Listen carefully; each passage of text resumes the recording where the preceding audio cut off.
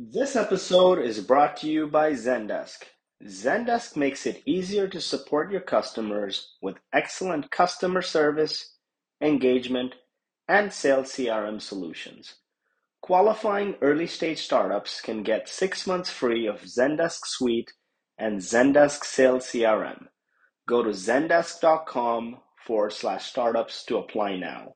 That's zendesk.com/startups. There's $290 billion that's going to need to be invested in the next 4 years. And so that's going to create a buoying effect within the ecosystem. That's probably the most important factor in the private market. We've got record levels of dry powder.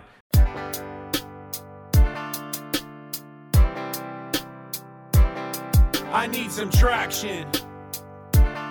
You need some traction. Let's get some traction. Hey, what's up, innovators, entrepreneurs, visionaries, and disruptors? This is your Traction Podcast host, Lloyd Lobo. We're a community of over 100,000 people, just like yourself, on a mission to help you get the methods, the money, and the madness to explode your business growth. Featuring stories and tactical advice straight from those who've done it before, like Shopify, Twilio, Asana, and many more.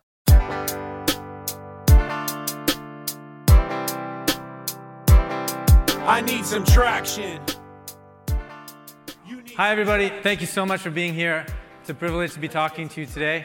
My name is Tomasz Tunguz.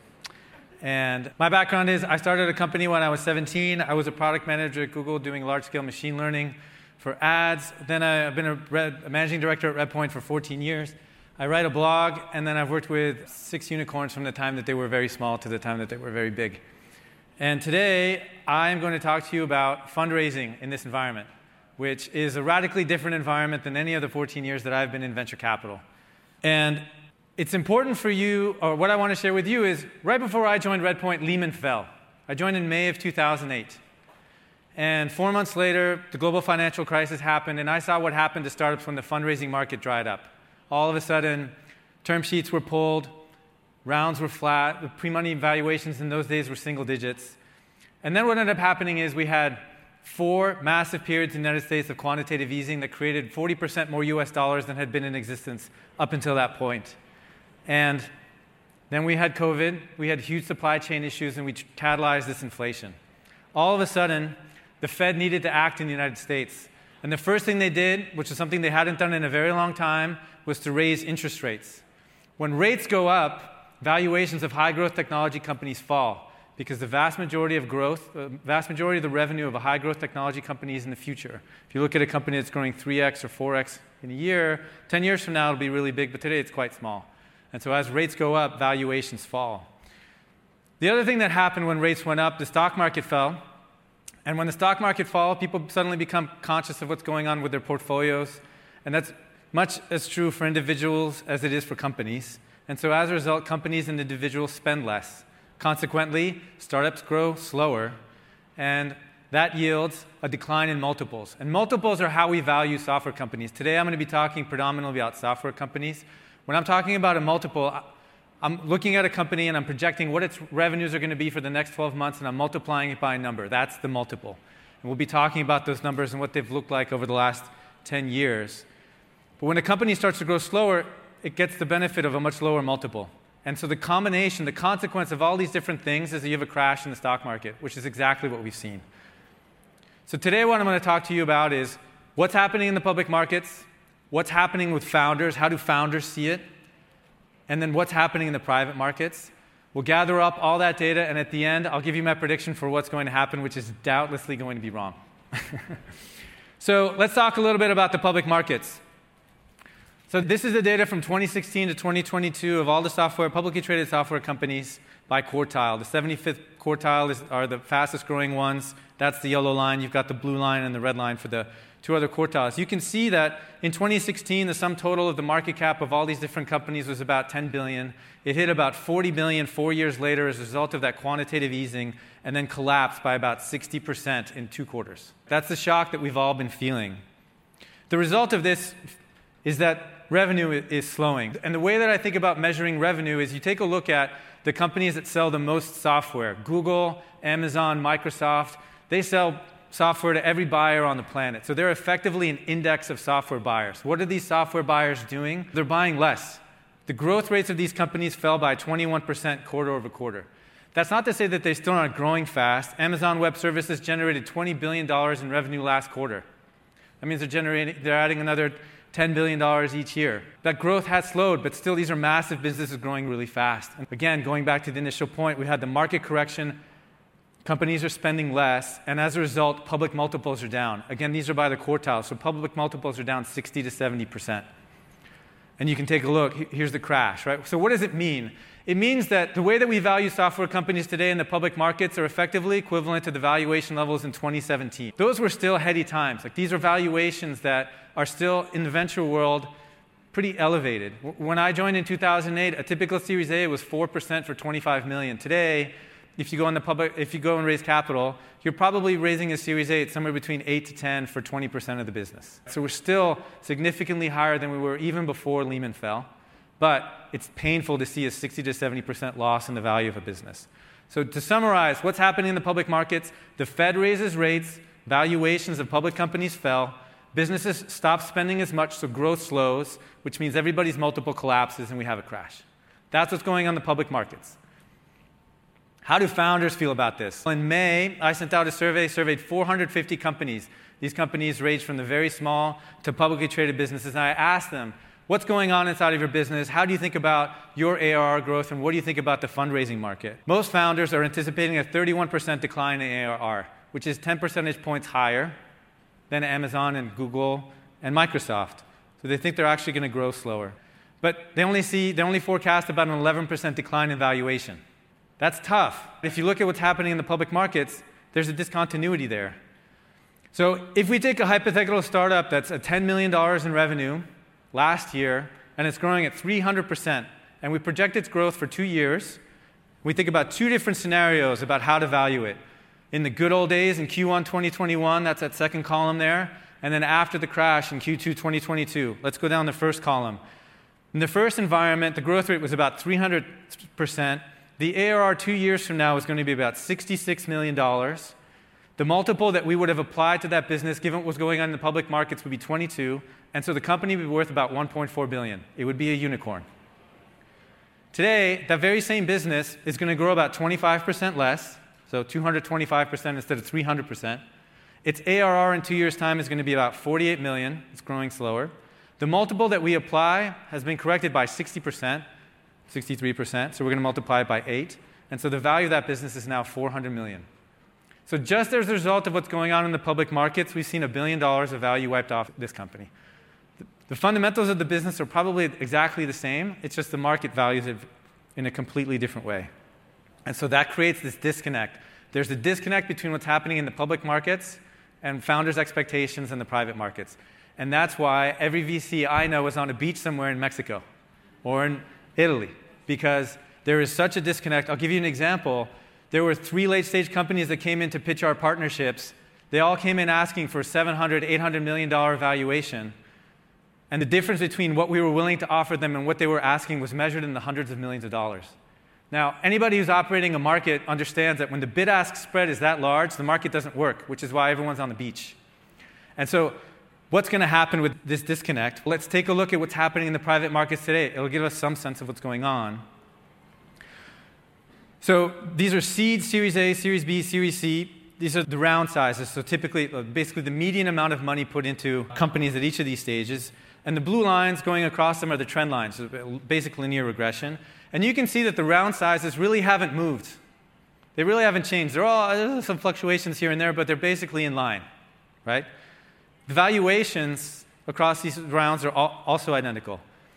And somebody should yell, hey, Tom, this doesn't make any sense. You just told us the public markets are down 70%. All your friends are on the beach drinking Mai Tais, but the market looks healthy. There's a problem in this data. And the problem with this data is round counts are declining meaningfully. So what's going on is VCs are funding a select number of companies at similar terms to the previous valuation environment, but only a very small number. The companies who aren't doing so well or are stuck at really large valuations or having a hard time, They aren't raising, and so they're not actually reflected in this number. There's a survivorship bias. So to summarize, this is what's going on in the private markets, right? The publics are down 70%, founders expect a 10% drop, and the private markets are slowing because the delta between the bid-ask spread is so enormous that the market is not functioning anymore. So what does it mean for the future?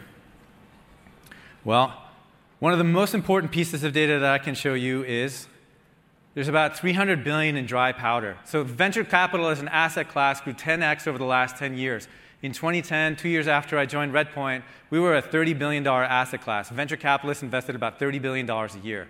Last year, we invested $330 billion. 80% of those dollars were coming from non-traditional VCs. They were coming from hedge funds, crossovers, public market investors. And that's led to this absolutely incredible rise in the amount of money that's available and money that has been invested in the ecosystem. And that's also what's driven up valuations. VCs like us continue to raise capital. We raise that capital. We need to invest it over the course of 4 years. It's 4 or 5 years. It's a requirement in the documents that we sign. And so consequently, there's $290 billion that's going to need to be invested in the next 4 years. And so that's going to create a buoying effect within the ecosystem. That's probably the most important factor in the private market. We've got record levels of dry powder. The other thing that's going to give the private market a little bit of a softer landing compared to that 70% drop from the public markets is the mark-to-market latency. If you're a publicly traded company, your value changes every day. If you're a Snowflake or Apple or Google, your stock price closes it every day, and you know exactly what the business is worth. In the private market, that might happen every 9 months, every 12 months, every 14 months, every 18 months. And the reason that's important is the 4 most similar recessions to the one that we're currently going in, the average duration of those recessions is about 14 months. The definition of a recession is 2 consecutive quarters of negative GDP growth. So by the time you figure out you're in a recession, you're about halfway through. The other really important data point to know is the stock market starts to rebound 153 days before the end of a recession. So 6 months into the recession, you're in a recession, you wait 2 months, and then by that point, the stock market should start to take off because you're basically on the backside and the stock market anticipates price movements or revenue movements 6 months ahead. And because of the mark-to-market latency, you can imagine a lot of companies would raise at one point, basically miss the dip, and then raise at another point relatively healthy. And that's why you probably won't see as harsh of a pricing environment for most startups as you have seen in the public markets. The third reason is, as a result of that data point, that 153 days, the stock market starts to rebound, we should expect higher multiples in the public markets than we have seen in the last couple quarters. And so those multiples are really important because venture capitalists like me, we put those in our investment memos, and that's the way we justify valuations. And so if they go up, it's easier for me to write a check at a larger price. The last dynamic that's really going to help nullify or soften the blow for the private markets is, in the public markets, there are tens of thousands or hundreds of thousands of shares traded in Google every day. They might even be in the millions. And so there are lots and lots of different transactions. In the private markets, there's only one person who sets the price for a company. It's a single auction winner. If I'm competing to lead a deal in the next generation software company, if I set the price as a single actor, that's the market clearing price. That's the comp. And so I can bid 30, 40, 50% ahead in order to win a deal, and that's going to set the comp, and that's going to create this nice buoying effect. So for these 4 reasons, we're going to see, I think, a more muted impact in valuation correction in the private markets than we would have in the publics. Cool. All right, to summarize. So the publics are down 70%. The private data suggests that the market is steady, but it's actually a mirage. The volume of venture-backed companies actually raising capital is really quite small. Today, if I were on your board and you were asking me, I need to raise capital today, what price should I expect? You should expect a 40 to a 60% decline relative to your expectations a quarter ago. And that's basically based on fundamentals. Is there any government policy that I could imagine that might change the environment for venture-backed startups? The only thing is whether or not the government influences the Fed to raise or decrease rates. Because right now that's the biggest driver, and one of the sagest pieces of advice in investing is don't fight the Fed. And you got the big CHIPS Act for semiconductor investment. I don't think we're going to see a lot of venture capital investment in semiconductors anytime soon.